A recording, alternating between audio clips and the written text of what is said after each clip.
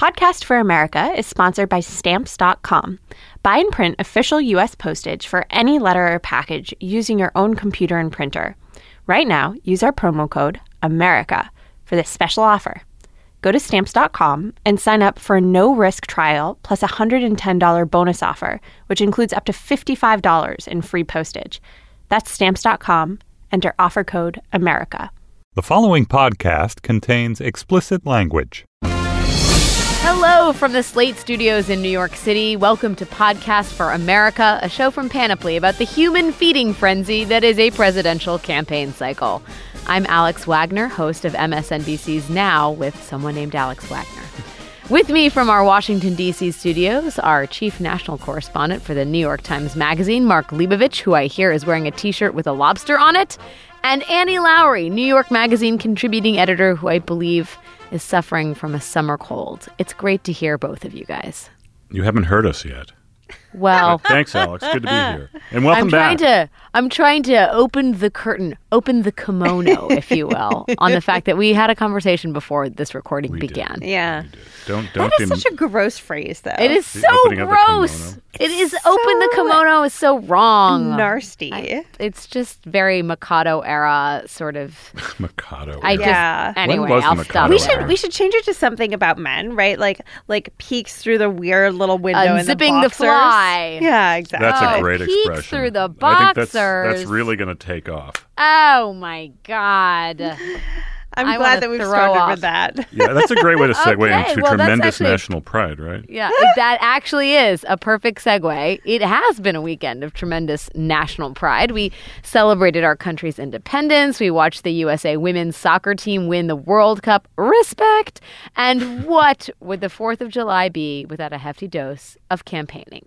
First up, we'll take a look at how Hillary Clinton lassoed the media, literally, and managed her weekend from behind the safety of ropes. Is Hillary on the path to be our next cowgirl in chief, or is this actually a bad move for the campaign? Next, related to all that, are we, the media, just guilty of making everything about our struggles and our challenges? Just because we didn't have a chance at Hillary this weekend, does that give us the right to whine about it? Are the headlines becoming more of a media therapy session than a reflection of the actual news? And finally, we'll talk about Chris Christie, Ted Cruz, and the posse of GOP hopefuls who promise if we'd only stop and listen for just a moment, they are the honest ones. Pinky swear. So what do they really mean when they say they tell it like it is? All this and a friendly little segment we like to call If I Were in Charge, where we demonstrate how nicely each of us here would manage world domination if you just give us the chance.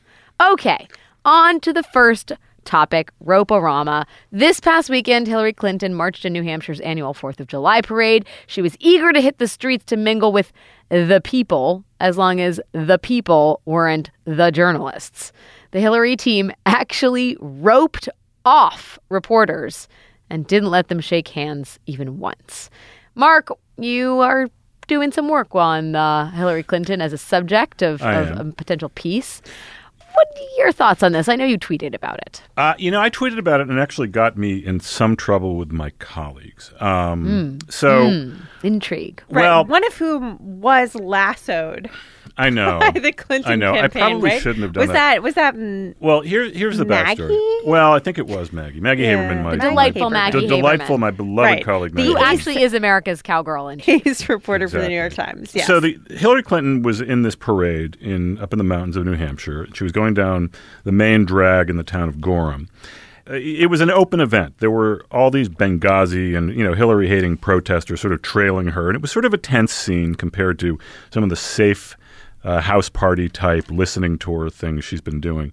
a parade, a 4th of July parade, was more daring? Well, you would. I mean, no, I just it was wanna not more unpack daring. that. It was not. Well, it was compared to what she was doing. It's open. You get all types. Right. She's in the air. She's the in fresh the air. and there were a lot of reporters on hand, and they were sort of in the parade, able to stay, sort of walk to backpedal, watching her from a fairly up close distance, much closer than they usually get to. And a couple of Clinton staff people had the idea to use a big fat white rope to keep the reporters at some distance from the candidate, ostensibly to, quote unquote, give her a buffer so that she could meet voters and connect with them. But in the process, it created this awful visual of the press being wrangled. So it looked terrible. And of course, the press, we have this defense now, right? We can just photograph it on our iPhones and tweet about it. And that went on all day. Opponents took hold of it. It became like a real meme. It was on the cover of a bunch of prominent stories about the festivities that day. It was on the news that night. I do think, though, and this is what I tweeted about, tweeted in response to something Glenn Thrush of Politico tweeted. Listen to us. This is how we talk now. Yeah. Glenn tweeted that never underestimate the Clintons' ability to fritter away a commanding natural advantage with poor judgment. Right. And I tweeted back, never underestimate the press's willingness or ability to make the story about itself. I don't think it's that big a deal. I don't know of anyone who is going to make it. I want to unpack the media thing because I think we should get into that as an idea in a second. But just, Annie, and as far as Hillary and as far as the campaign, I guess I wonder, do you think that can this work in her favor? I'm not sure that it's going to work in her favor, but one way or another, this was just like an awesome visual metaphor for what actually happens. The press does not have easy access to her. It's been how long since she's answered a question or given an on-the-record interview? I would say that people in Congress are much freer, and that there's some folks who are running for president who are a lot easier to access. But Hillary Clinton, she's like worse than Fort Knox, right? Like, she just doesn't answer anything unless she wants to. So, like, the fact that she was kind of cordoning off the press in this sort of kind of ridiculous fashion of ushering them around with ropes, right? This is just actually what she does all the time. Well, she doesn't need us. She does not need the media. She does not need the attention. She will get it no matter what. And she hates journalists, and with good reason. The only analog I could come up with in life was the people who get those leashes for their children. Totally. And that's the first thing I thought about. I totally get why you would do that. Like, I see that. I don't have kids, but I'm like, I totally understand that impulse. It looks so bad to be walking your child around on a leash. Right. But you can sort of sympathize. I'm with Mark, right? Like, who gives a shit about the optics of this except for other journalists? I'm not sure anybody does. Here's the thing I don't get, okay? Fundamentally, right. People don't like talking to the press and so forth. Hillary Clinton, thus far, really hasn't made a substantive mistake. It's not like, Rick Perry, I would lasso the press up. These are questions she's going to have to fundamentally answer. And she's a very articulate, very smart, very thoughtful candidate. This is not Dan Quayle or Rick Perry or George W. Bush, who could legitimately have a terrible foot and mouth problem if asked the right question by the wrong reporter, or the right reporter for that matter. And I don't understand why they have such a just deep paranoia about letting her be in the fresh air. Because, but what upside does she have? It's not like she is grasping for name recognition. At this point, it seems clear to me that she's going for this kind of rope-a-dope thing that she's just literally let the Republicans just kind of punch themselves out. Do you guys, when you're talking to normal people, we don't talk to? I was going to say, what are you talking about? No, but we're talking to now. I've had people say this where they're like, "Oh, should I talk to this reporter?" And I'm virtually always like, "No, don't." The campaign has said for a number of weeks now that they're going to ramp up the interviews. Yeah. I'm sure she'll perform fine in them. They would say that they're trying to sort of ease her into the campaign because she has the luxury of a soft launch, which is essentially what these last... Because it's a new thing for her to be interrogated by the press. Yeah, exactly. I just don't think she wants to... I do think that the Sanders momentum might be putting a bit of a scare into them. Maybe a little bit. I do think, though, that... Do you think really? Maybe a little bit. With respect to Bernie Sanders, and even if Jeb Bush is her challenger, he released 33 years of tax returns. She is bookended by people who are making a show of transparency and access. And I think that exacerbates what are already the sort of Clintonian impulses towards privacy and obfuscation.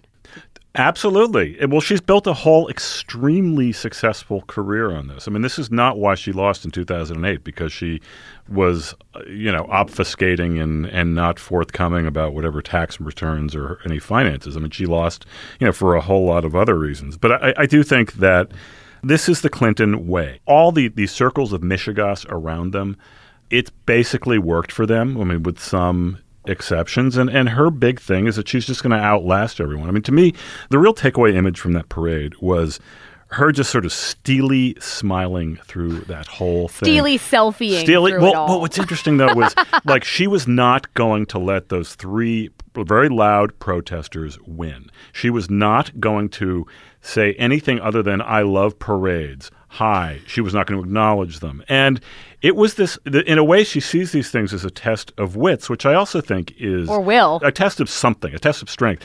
She will be damned if she will be outlasted by these people. And that's sort of a metaphor for how she approaches campaigns.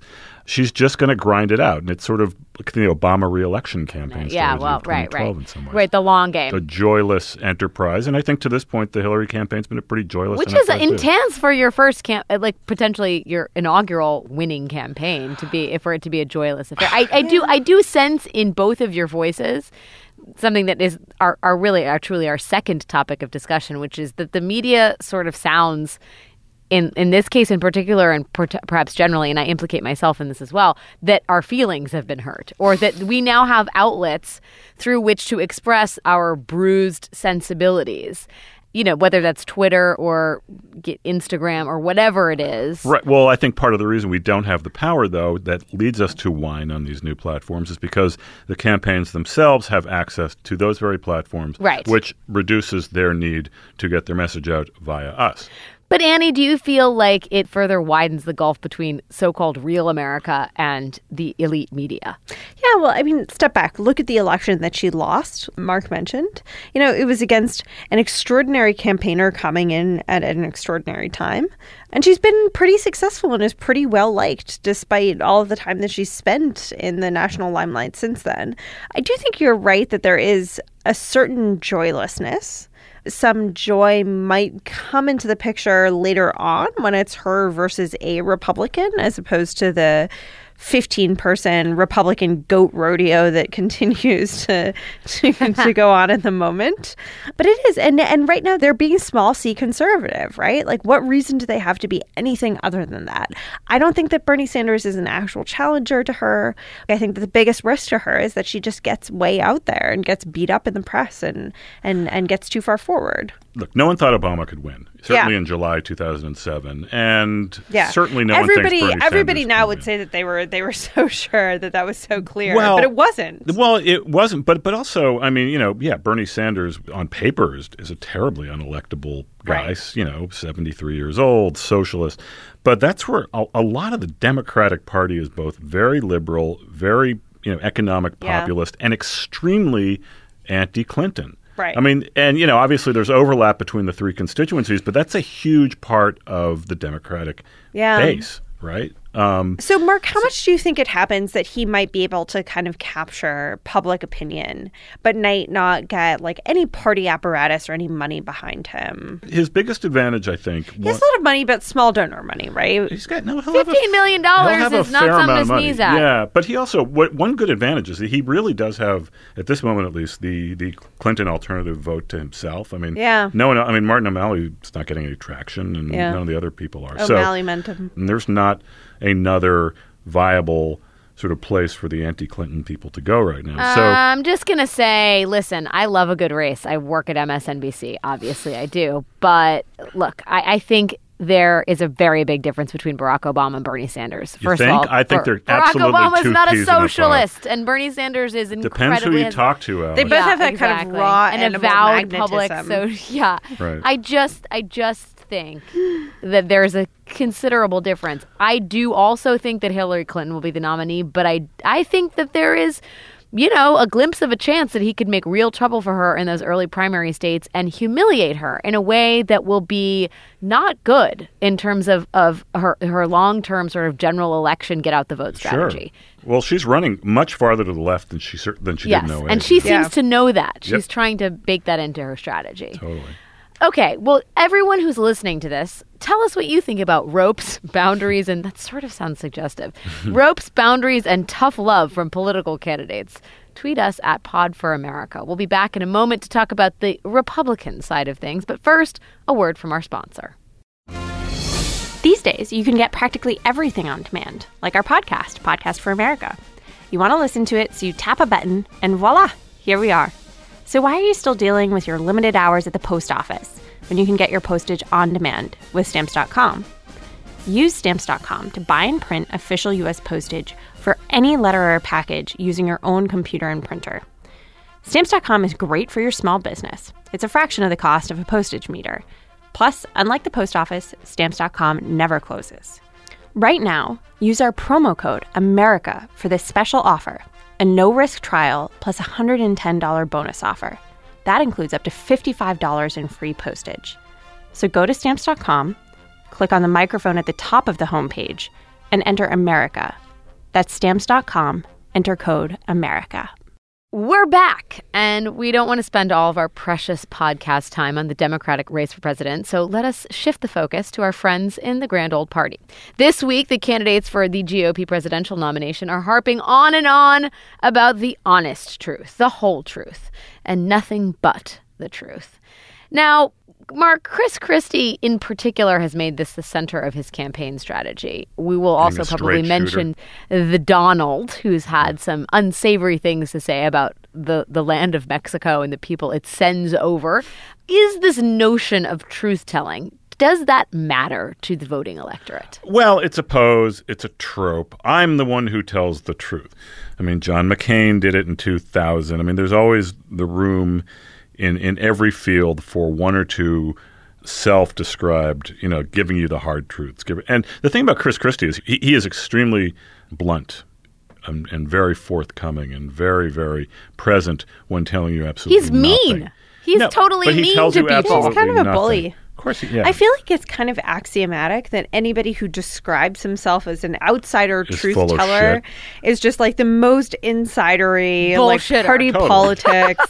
Yeah. As soon as they've described themselves as that, you just know that it's... I hate people like that. Yeah, that it's like it's funny. Total wank fest. Christie was up in Maine this week, or late last week. I was up in Maine for the holiday weekend, and Christie was up in, I guess, Augusta or wherever they were, to collect the endorsement of Paul LePage, the wanky, the really, really crazy right-wing governor of Maine. The press conference was just like one after another. Oh, I tell the truth, and Chris is really shy, and oh, I'm the blunt one, and it's like, get over yourselves. I mean, like, how about just some nuance here? Can I just say, I the only person that I think is actually telling the truth, and I may not agree with his suggestions, on the Republican side of the aisle, I think is Lindsey Graham. Now, granted, I just spent some time with the man interviewing him in around Aspen, and but I just think even the things he says publicly about, hey, you know what, we're not going to win the war against ISIS, we're not going to solve the situation in Syria unless we put American men and women in boots on the ground. I mean, President Obama on Monday came out and gave the most beleaguered, depressing state of the sort of battle against ISIS and said, this is a generational struggle, but we're doing pretty good. And it was like, you are not telling the truth. I mean, the truth is ugly. It's oftentimes the least politically expeditious thing you can deliver. And so almost nobody telels the truth. They only ever. Under any circumstances. They only tell the truth at Aspen. I think the faster we acknowledge that, the better off we'll be. What beautiful mountain retreat can we find that we can really just speak the truth to I really agree with you, Mark and Annie. And especially Annie, when you hear someone say it, it basically means there's no way they're telling the truth. Right. And I think nobody better embodies that than Ted Cruz, who last week referred in like one soundbite, no fewer than 7 times, to the Washington cabal. Right. And it's like, hey, dude, you are a sitting U.S. senator. You are maybe one of the people responsible for creating some of the biggest headaches inside the Beltway. You are the Washington cabal. So I think that there's like kind of a bunch of different metrics that we can use to evaluate people. A metric of purity, like to what extent are you adhering to agreed upon Democratic or Republican policy, in which case you have people that are actually somewhat heretic, so like Bernie Sanders or Rand Paul. And then you have hackishness, right? Like, to what degree are you willing to bend yourself towards that policy? And the truth is, if you are an elected official in Washington, you are virtually always highly bendable, right? Well, no, you're not bendable. I mean, there's like this whole breed of like... You are bendable. Well, you should be bendable because that's usually how politics and compromise and legislation Some people are works. bendable, some are not. Bendable in the sense of like You're you have a threatening my sense of metric of purity. Compromise. What is actually Right. politically advantageous, and then you do that. But there is this That's whole, what I mean but there by was this bendable. whole generation of, you could say demagogic, you could say true believing, you could say politically opportunistic people, usually Right. candidates for president, i.e. Ted Cruz, who make their brand on not being bendable, who make their own metric Right. of purity. I think the name of this segment has to be Metrics of Purity. Metrics Name the whole of podcast purity. to Metrics of Purity. But no, and look, there's been a lot of these people, right? I mean, their defense is, well, it's a cabal. I'm the truth teller. Come with me. And I think it's probably good politics within the kind of people who Ted Cruz wants to get to vote for him. I guess that what I more mean is, to what degree are you willing to say the thing that you think is advantageous? That's the degree of bendability that I'm talking about. I do think that Ted Cruz, the whole Washington cabal thing, is different than sort of coming off as a truth teller. I mean, first of all, he would argue, and I'm not going to argue, he's only been in the Senate for a few years. He has been nothing but a headache. It's a big badge of honor. John McCain, who'd been in the Senate for dozens of years, used to campaign for president on not being elected Miss Congeniality because Straight Talk Express. Straight Talk Express, big pain in everyone's butt, and it's a big point of pride.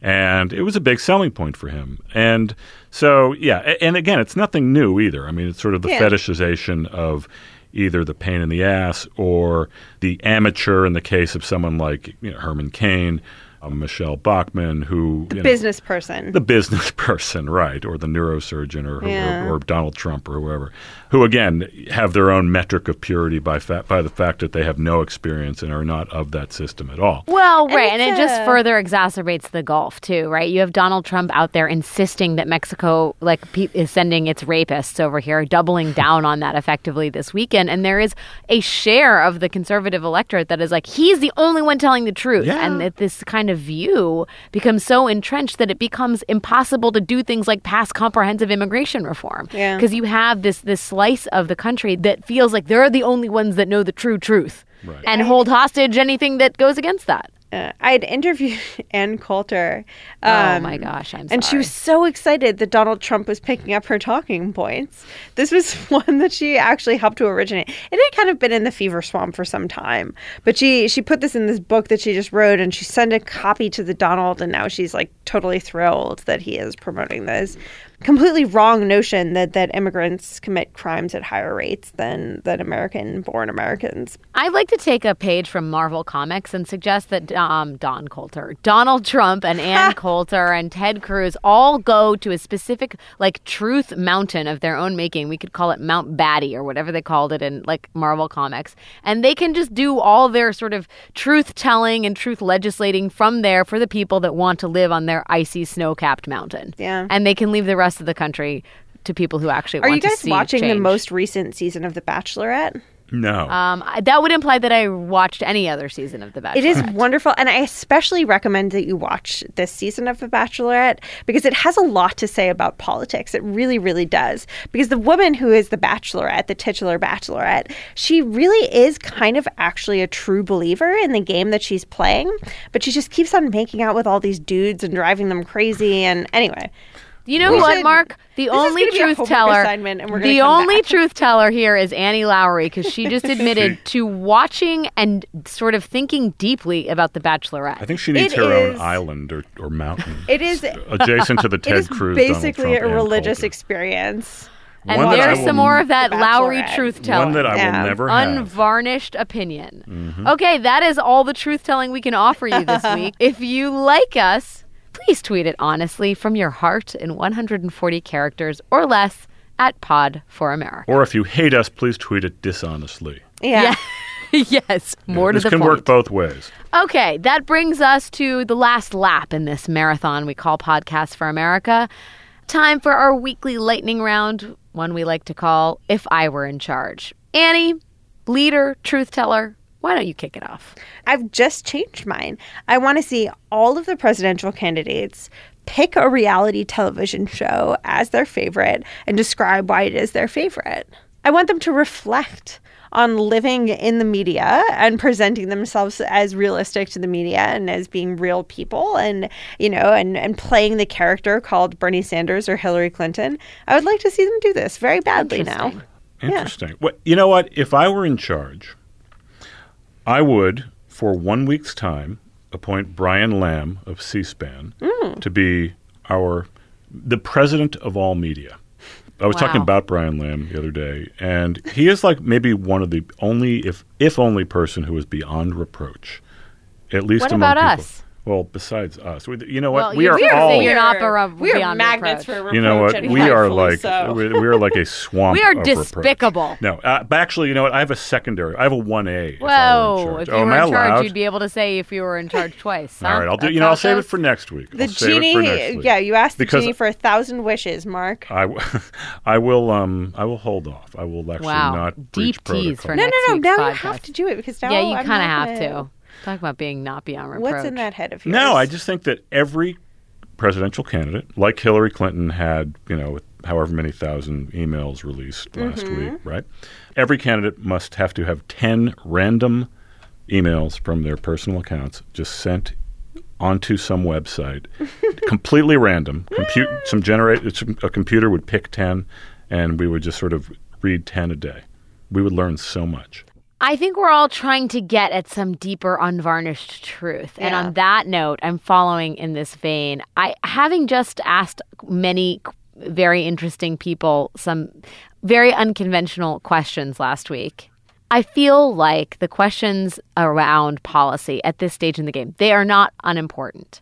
But I asked Lindsey Graham and Grover Norquist and Valerie Jarrett questions from the Vanity Fair Proust questionnaire, and also some very simple questions from Facebook, like Taylor Swift or Miley Cyrus, or what keeps you up at night. And I tell you something, I learned more stuff. about them and who they are, No and question. sort of got a window into their genuine self than almost any other question I've asked of a politician in the last 4 years. It's a really good idea. Okay, inside the actor's studio? Yes. When the guy is like, what James Lipton. What do James- you sweet James fear? Lipton. Those are fantastic What- interviews. They are What do you incredibly fear? It is so thought-provoking. good. And Brian Lamb's interviews, these long-form interviews, which are completely all over the map, are incredibly revelatory. That's what we need. Informative interviews. I tell you, man, if I were in charge, that would be the new format. On that self-aggrandizing note, that is all for Podcast for America. Thanks to our producer this week, Jocelyn Frank, and as always, Laura Mayer and Andy Bowers at Panoply. Please do let us know what you think of the show, The Unvarnished Truth. You'll find us on Twitter at Pod for America. Our email address is podcastforamerica@gmail.com. And of course, if you like the show, please be sure to tell a friend and subscribe to us on iTunes, Stitcher, or your favorite podcast app. And don't forget to leave us a rating or comment wherever you subscribe. It helps other people discover this, our show. For Annie Lowry and Mark Leibovich, and Mark Leibovich's Lobster T-shirt, I'm Alex Wagner in New York City. We'll talk to you next time, and thanks for listening.